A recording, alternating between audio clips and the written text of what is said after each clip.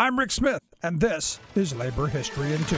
On this day in labor history, the year was 1951. That was the day New York City was struck by the Great Bagel Famine. 300 members across 32 bakeries of the Bagel Bakers of America Local 338 walked off the job over wages and working conditions. Morris Siegal, business agent for the local, stated that the Bakers Association had been lax in living up to the welfare fund payments and sanitary provisions of the contract. The Bagel Bakers produced 1.2 million bagels weekly for New York City consumers. The Wisconsin Jewish Chronicle noted, quote, "The only ones welcoming this respite are the salmon. Diners, delicatessens, and Teamster delivery drivers were all rocked by the strike, which lasted for 6 weeks. The two sides were so deadlocked that a mediator who had effectively settled a smoked salmon dispute 3 years earlier was brought in to help settle the conflict. The Bagel Bakers won a $3 a day wage increase and were ready to return to work.